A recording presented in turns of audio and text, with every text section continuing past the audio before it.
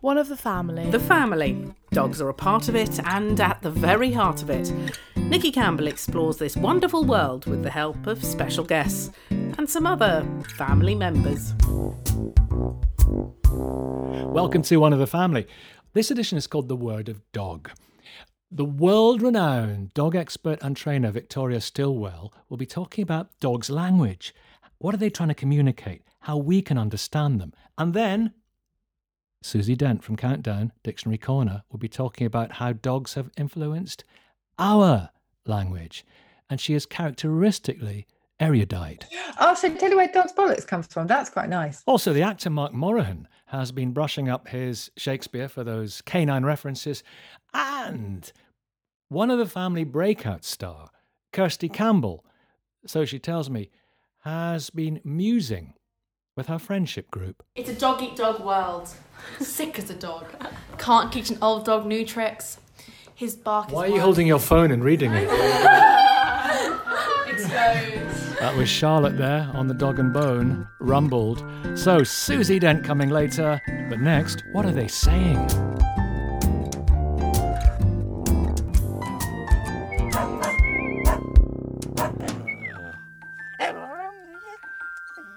First off, Victoria Stilwell, internationally recognised leader in her field, and it's a field full of beautiful dogs jumping around, leaping and running in slow motion, and she understands them. Only dogs understand canine language more than Victoria does. It just makes all the difference. All the difference, yeah. When you see a particular ear position or a position of the body, you have to look at what the rest of the body is doing and the context in which the dog is doing it. And that's why language, and that's why I geek out on this stuff, because, and I spend hours just watching language, is that you can have the same action, but it means two totally different things. And it depends on the environment, situation, and context that the dog is displaying that behavior at that time. Yeah. People are very quick to label dog behavior, where we've got to sort of take a step back and really take a look at the language we're seeing before we attach a label to it. Oh, the dog's scared. The dog's happy. The dog's guilty. The dog's spiteful. That kind of stuff. One of the family. So he does speak, doesn't he? Well, he communicates through language, through his body language. He's like groans and he like he's loving his tickles, and you like flap his ears and he knows he's enjoying it. Flap his ears and I'll try and record him then. Oh, there's one there. Try another one. Try another one. He sort of narrows his eyes when he's pleased to see you too, doesn't he? Yeah. Yeah. That means he's happy. If you go, it's like friendship, isn't it? All right, so a lot of dogs will kind of sort of semi-sneeze, and it's almost like it comes with sort of excitement. And it may have started as a displacement behavior. So what a displacement behavior means, for example, if I'm talking to you and I'm nervous, I might be going like that. That's a displacement behavior. And a lot of animals will, when they greet other animals or they greet new people, they'll sneeze, sniff, yawn, scratch. It's called displacement behaviors. And sometimes, and then they just become a habit. So they might do it one time and it serves them, they feels better with it. And then it becomes a habit as part of their greeting behavior. So the dog doesn't have to feel nervous in order to do a displacement behavior. So they might be very excited, and their excitement has to be physically expressed somehow, but they can't jump up and down, and they can't, so they start to do this kind of blowing out of their nose. I see it as a joyful meeting every morning. It is, absolutely. My Shih Tzu does it. She blows out of her nose and slash sneezes, and then she dances with her paws because she's so excited when I come through the door that that movement's got to go somewhere. So every animal will express that differently. I love it. This is my jam. In dogs, I like to break it down. Auditory memory, touch memory, and olfactory memory. I mean, it's extremely important. And then when we're talking about olfactory, about how closely linked odor is to emotion. Because unlike other senses, that go through other parts of the brain before they're processed. Smell goes straight to the amygdala, which is the dog's emotional center, which means there's an emotional reaction which causes the physical reaction in that dog very, very fast. So there's that whole world. I mean, we're not even. Yeah. This is language too. We were talking about Old Spice on the radio, and I bought some from Boots on the way home because I thought I used to put it on when I was a teenager, going out. Oh yeah. I got it and I sniffed it, and it went straight to my amygdala. Yeah. Those adolescent feelings, and it's very, very, very powerful. Yeah. Because we had him done at 2 years, Maxwell, he's still, and it's the funniest thing, because he hasn't got the physical wherewithal at all, he still has the urge. He's even mounted and gone in. And they were saying, she's on heat. What's that? I said, it's okay. He's been done. Meanwhile, it's still there. Tell me about it. That smell, as you said, when you smelled that Old Spice, it sort of triggered those memories. Yeah. Still will trigger whether they have the nuts or not. In the anus, in the anogenital area, that is the dog's sense signature. All those pheromones, those chemical messages that are giving your dog, or the dog that's sniffing, information about the dog they're sniffing: health, age, sex, emotion, right? It's or how that dog is feeling. It's incredibly important. And what you'll find is that studies have shown that male dogs will mostly greet by sniffing the bottom first, then the face. Female dogs tend to greet other dogs by going to the face first and then to the bottom. But it's all of these areas, moist areas around the ears, around the mouth. Humans around the belly as well. And dogs like to sniff a lot around the belly, the crotch area. It's getting information about you. And that's why dogs smell each other's bottoms. It can be very embarrassing when somebody arrives in the house and they sniff that individual's anogenital area. Yeah, they do. I'm sorry. He's got a thing about anogenital areas. My dog did that all the time. People would come in and drove my mother-in-law crazy. So I had to teach her not to do that. And I taught her not to do that by, hey, guest comes into the house, go get your toy, go show him a toy instead. There's a dog on the common. I guess when Maxwell was 2, 3, 4 years old, he first encountered this dog, a big Labrador.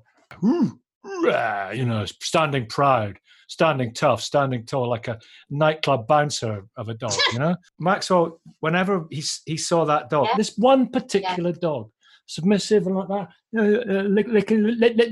like some ever so humble Dickensian character. You know exactly what I mean. I know exactly what you mean, yes. What's going on there? Oh, well, that's survival, I have to say. I mean, good, because that's appeasement behavior.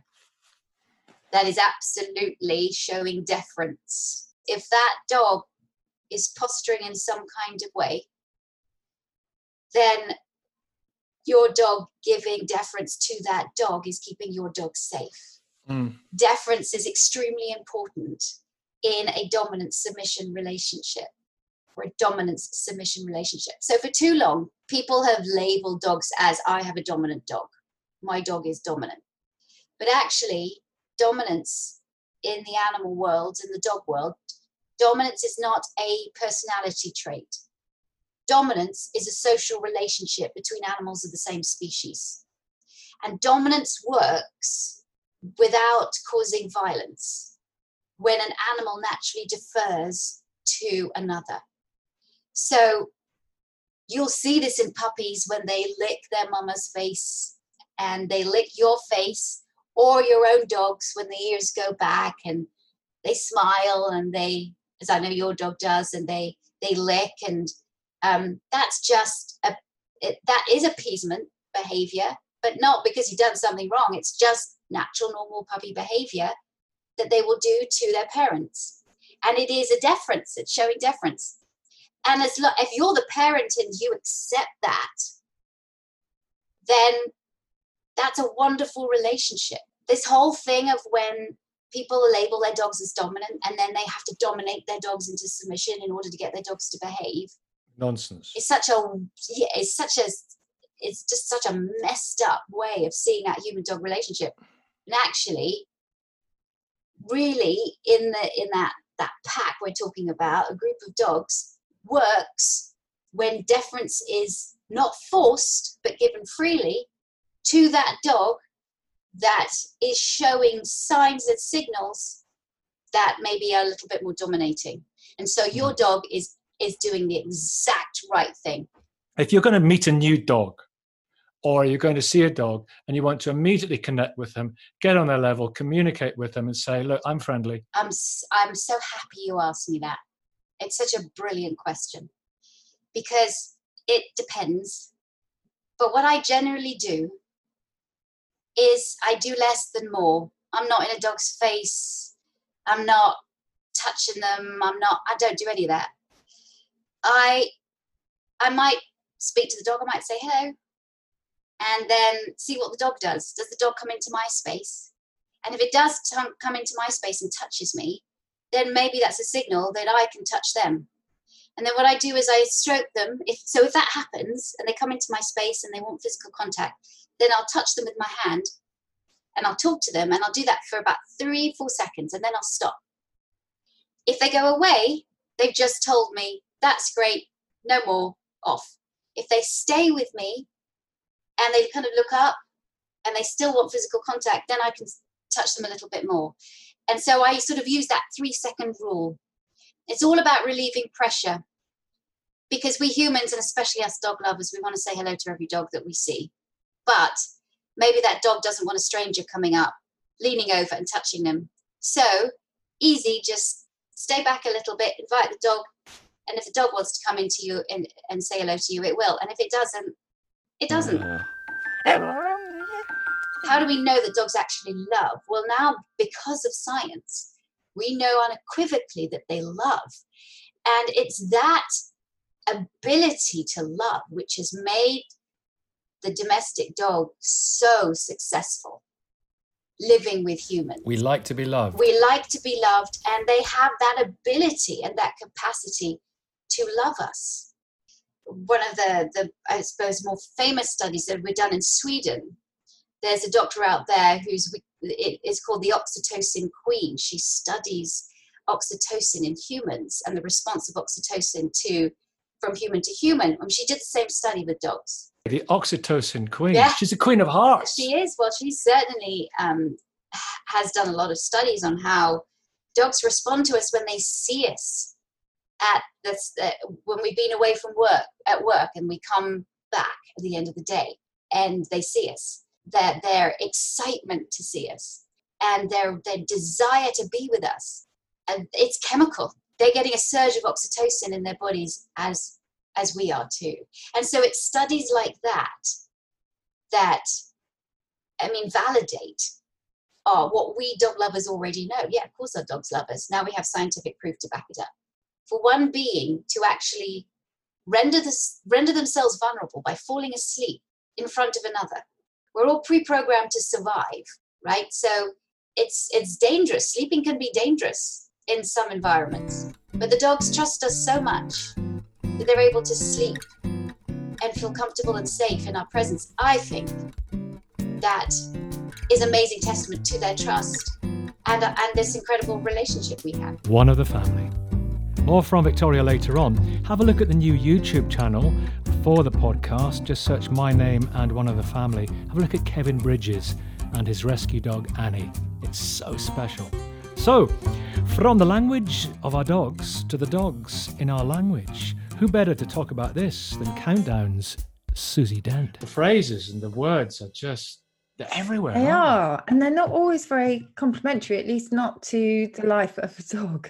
Because if you go back, centuries, they had a pretty tough life, Nicky. I mean, I know a lot of dogs still do, but, if you say that someone's got a hang dog expression, you probably know this, but they used to genuinely try animals in court if they were found to be offenders of any particular crime. So if a horse had literally upset the apple cart, it might be dragged into court. But dogs were very often dragged in if they'd bitten somebody, and then they were hanged, which was absolutely horrendous. So that's where hang dog expression comes from. I did not know that.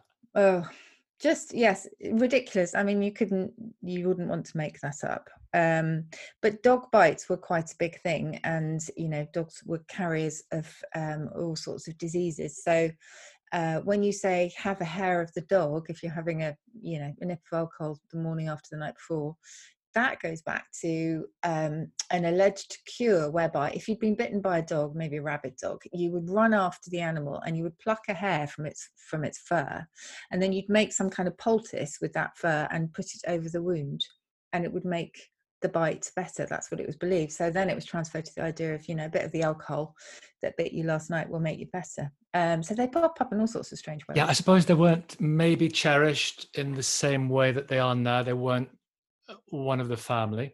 I mean, they would have been in certain circumstances, but they would have been guard dogs, or they would have been working dogs, or scavengers.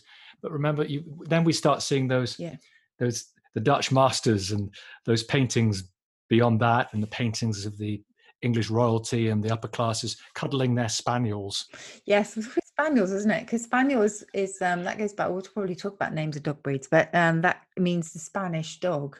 So quite often they would see these kind of exotic pets.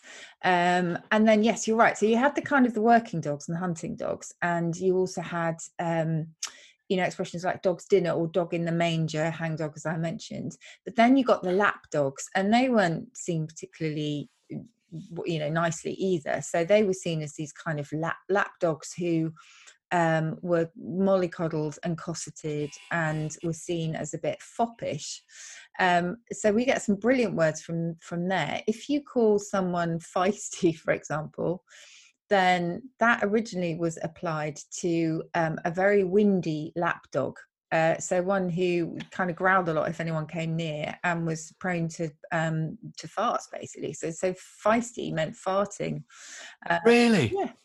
That's so there were kind of two lives, and neither of them were seen as being particularly lovely. But the kind of dog eat dog world was the one probably that you definitely didn't want to be part of if you were a dog. And it was all a bit grim. And most, unlike cats, most of the idioms that we have are linked to that negative image that we had. And anything debased, for example, like dog Latin, or you might not so Shakespeare, you might call someone a dog. You might be dog poor, you might be dog sick, you might be dog tired. It was all kind of reflected the poor lives that these poor animals had. There is much reassessment of language at the moment, and maybe the reassessment of language pertaining to dogs is not top of the list, but I think it should be certainly on the list. I've got a couple of very feisty West Highland Terriers. Have you? And I'll go, Tina. And she'll go, honestly, do you think?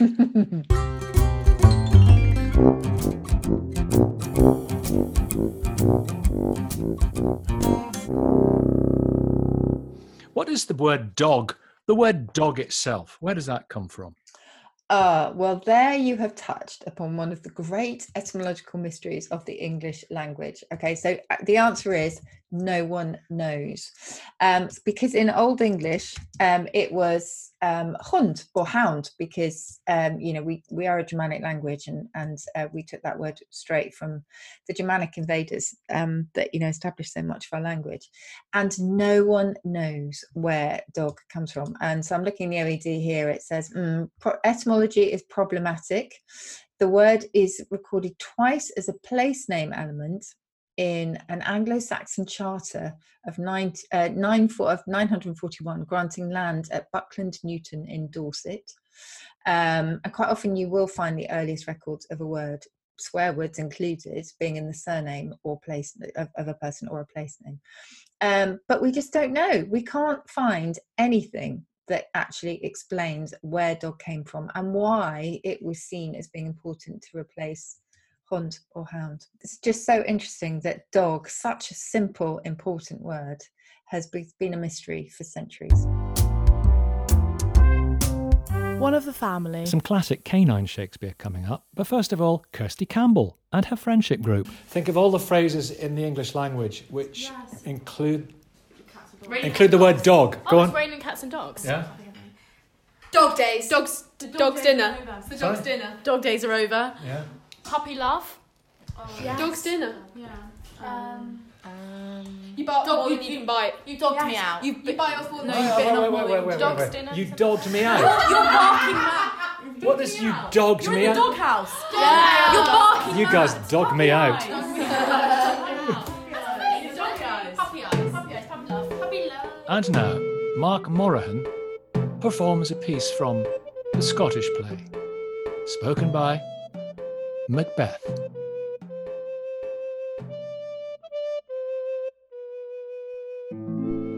Aye, in the catalogue ye go for men. As hounds and greyhounds, mongrels, spaniels, curs, shuffs, water rugs and demi-wolves are clipped. All by the name of dogs. The valued file distinguishes the swift, the slow, the subtle, the housekeeper, the hunter, every one according to the gift which bounteous nature hath in him closed, whereby he does receive particular addition from the bill that writes them all alike, and so of men. It's not bad, is it? Because It's not bad at all. I mean, Shakespeare's really interesting when he talked about dogs, because he also saw them very much as these kind of ravening sort of beasts, into the dogs of war that he uses in Julius Caesar, which is that kind of unleashed savagery that you get with conflict. But yeah, it's really interesting that he kind of breaks them down into categories and then, you know, links them to the personalities of humankind. But that's quite interesting in a way, because we all do that. You know, when we see a poodle, we immediately look to the owner to see if it also looks like a poodle, which, well, I do anyway. Poodle's a nice one. That's the kind of splash hound, because in German, pudeln is to splash around in water, but they used to hunt waterfowl, I think, poodles. They might still. But yeah, splash hound is a poodle. so poodle itself is to poodle in a puddle. To poodle in a puddle, in German anyway, pudeln, yes, is to splash about. And yes, you're right, there is a link there, going back quite a long way with puddle.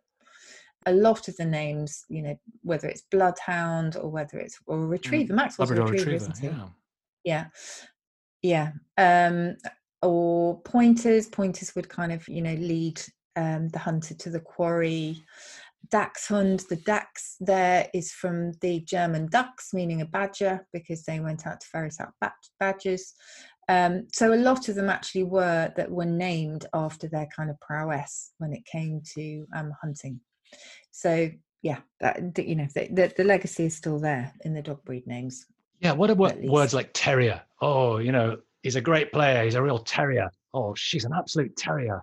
Yeah. Determined, gritty, won't give up. Yes. Well, that terrier there is linked to terrain, because they will frantically dig up the earth in order to get to whatever it is they're trying to sniff out. Yeah.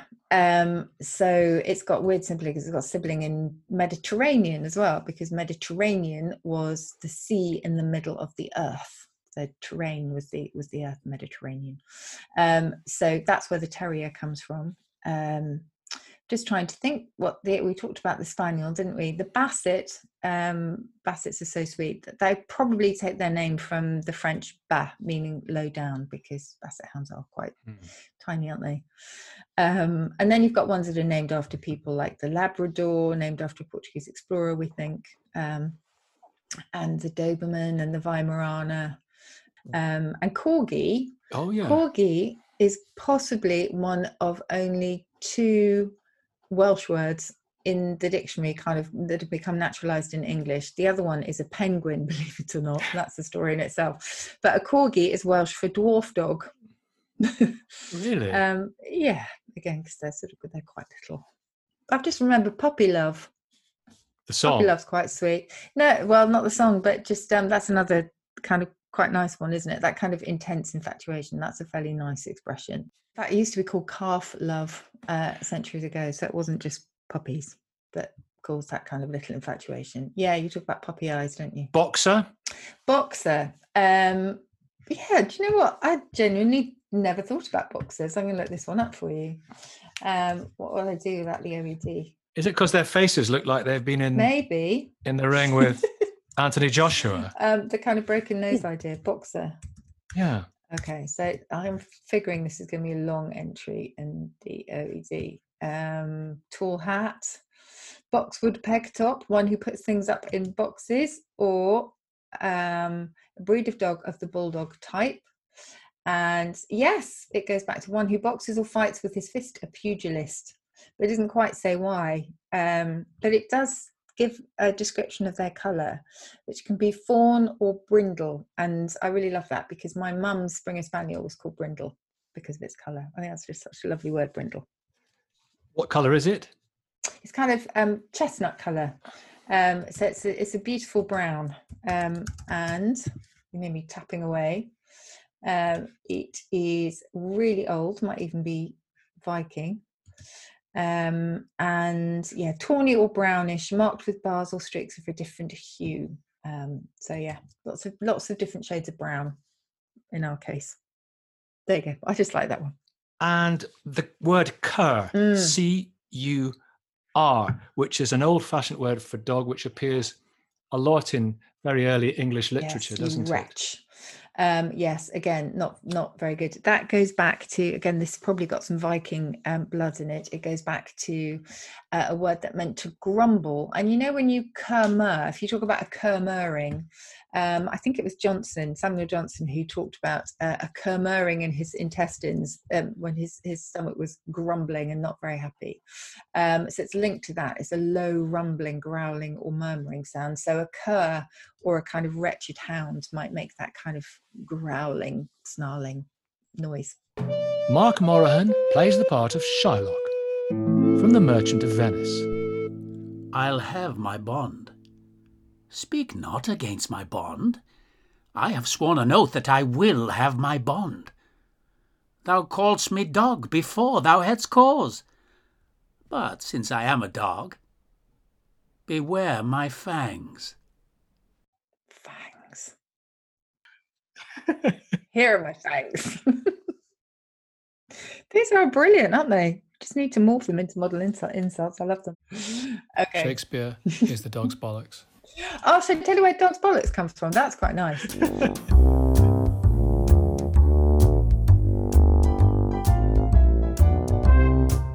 Anyway, I have to tell you about the dog's bollocks because it's one of my favourite etymologies. It began as printer's slang or typographer's slang for the colon dash, that typographical combination of a colon followed by a dash, because of what it looked like. Colon dash looks like a particular part of a dog's anatomy. So it was their kind of slang. And then eventually, I think because of the formulation, it sounds a little bit like the cat's whiskers. There were loads of these, the elephant's adenoids, the kipper's knickers, etc. It became elephant's adenoids. These were all in the, I think it was around the 1930s. There was this kind of exuberance of, let's create as many new expressions as we can. So the kipper's knickers is a good one. Anyway, but because it sounded a bit like that, the dog's bollocks moved from being that typographer's slang to something that meant the kind of acme of excellence. And so to the actor of excellence, Mark Moraghan, with a couple more bits of canine Shakespeare. These are great. King Lear, from King Lear. Thou hast seen a farmer's dog bark at a beggar, and the creature run from the cur. There thou mightst behold the great image of authority. Are dogs obeyed in office? Oh, I love all this. This is from The Merchant of Venice. I am Sir Oracle, and when I ope my lips, let no dog bark. That sounds incredibly modern. I can imagine Trump saying that, actually. I open my mouth, let no dogs bark. Yeah. Or tweeting it in capital letters. Yeah. With those kind of scare quotes. Yeah. The phrase they often use in politics, it's like that awful say, oh, he's gone and shot your fox. But the other one is, I don't have a dog in the fight. That's an yeah, well, obviously, I mean, as we know, dog fights are still going on, which is pretty horrendous. But yes, you've still got pit bulls and you've got bulldogs, and all of those were linked to horrible baiting and fighting contests that used to take place. So no change there, unfortunately. It's just all gone underground. I thought you were going to say dog whistle, as in dog whistle politics and that kind of thing. Over to you. Yes, dog whistle politics. I am, as I always do, I'm going to look it up in the OED because I always have that. Get your prejudices out. That's how it's It used to ding. be. I'm pretty sure it began in Australia, and my understanding of dog whistle politics originally was that it was a kind of message that was only audible to a certain demographic, and that was the idea. So that just like a dog whistle can only be really picked up by a dog. So that was then applied to a message. Here we go.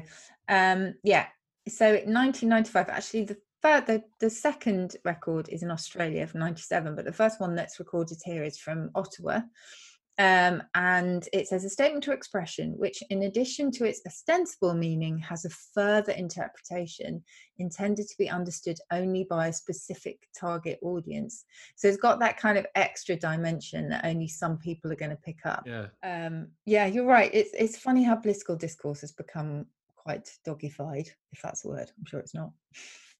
But it's just there's so much in our consciousness, aren't they? And as you say, sometimes it's not always positive, but they are still very much there to be to be made into language, which I guess is a good thing.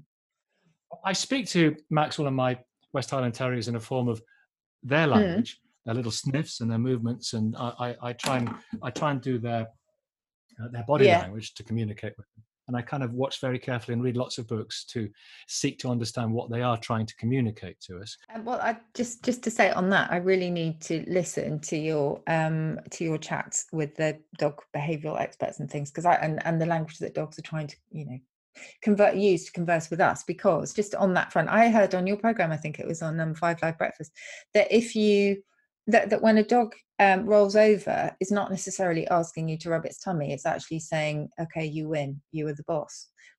And I'm sure that the person who you were speaking to said is not necessarily a sign of affection, which I was completely gobsmacked by, because I've always thought it's complete, they seem to love having their tummies rubbed. So is this completely wrong? I need to know. More from Susie coming up, but the best person to answer Susie's question would be Victoria Stilwell. So here is Victoria Stilwell. If you've got a person that comes into your home and goes to say hello to your dog, and your dog immediately flips over on the back, showing its stomach, that is what we call a cut-off signal, which means not that comfortable, please leave me alone. But so the submission, if we look at submission in another way, is, as I said, cutting off interaction. Don't come near me, don't touch me. I'm not a threat to you. I'm showing you the most vulnerable part of me. Please don't be a threat to me. And it's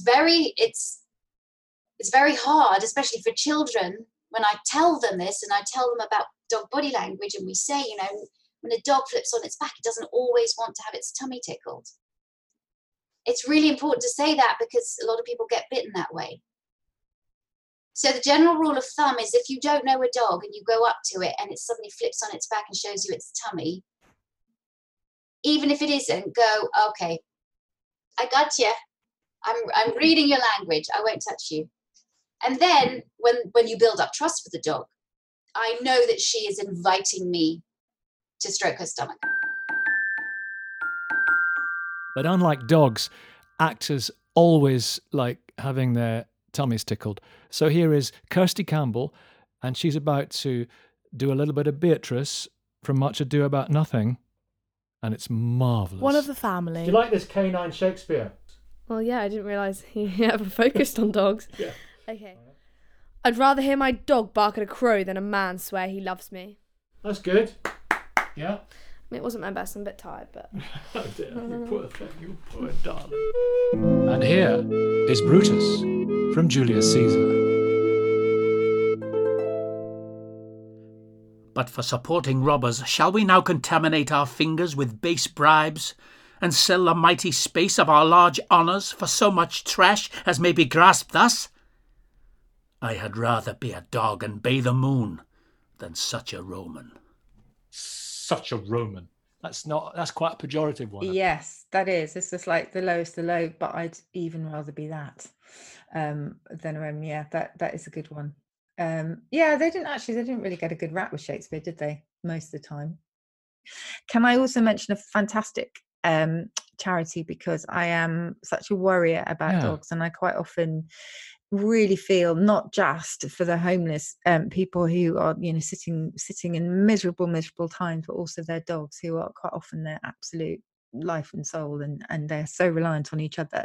And there's a brilliant charity called Dogs on the Streets, which has stations, I think there's a Strand, and there's got one in Oxford. I went and spent the night giving out food, but also giving out collars, coats, just everything that's going to make these dogs kind of comfortable and their owners worry less. It's absolutely brilliant charity, and it's very, very small, so they're definitely worth checking out. It's a wonderful charity, that I have heard of it, and Yeah. as you say, dogs are these people's companions, and I think a great solace and great warmth and great friends to each other. I think it's beautiful. Yeah. From Midsummer Night's Dream.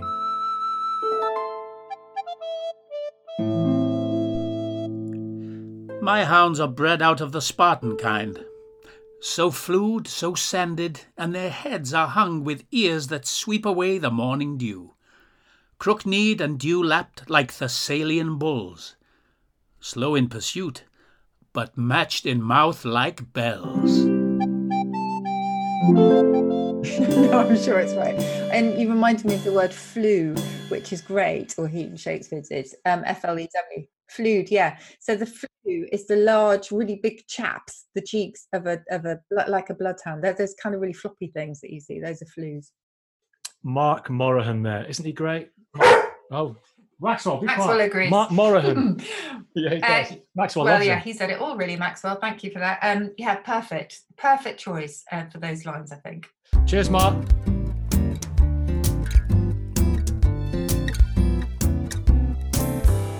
So, for you, how would you complete this phrase? What word would you use? Dogs are... I would say dogs. Can I change it slightly and just say dogs give respect? And respect is one of my favourite ever words, and it's quite a recent discovery.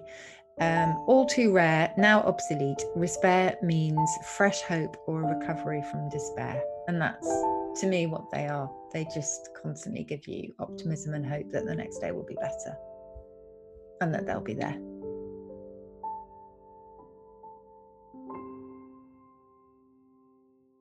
We have so many words for them. If only they had words for us. And I wish all dogs for about an hour would suddenly be able to speak the languages of their human, so that they could say, hey, I like this, I love this, but I really don't like this. Please, when you teach me to sit, could you please not make me sit 100 times a day? And could you take that nasty choke collar off me, please? Because I don't like that. I also don't like shock collars. I wish they could do that. Because then humans wouldn't get away with the way that they teach dogs. Can we please meet these animals where they're at? Can we please be less punitive? And there are amazing ways to teach them, but you do it in a way that is kind and respectful. And why? Because we now know that creates dogs that are happier, less anxious, and more emotionally balanced. Ain't that the truth? Thank you so much. I'm so grateful to the brilliant Victoria Stilwell, the wonderful Susie Dent, and the marvellous Mark Moraghan. Mark, take a bow. Wow. Would that we could happy be, as Maxwell's grown of ecstasy. Oh, if only. Thank you for listening. Please subscribe for more like this. One of the family.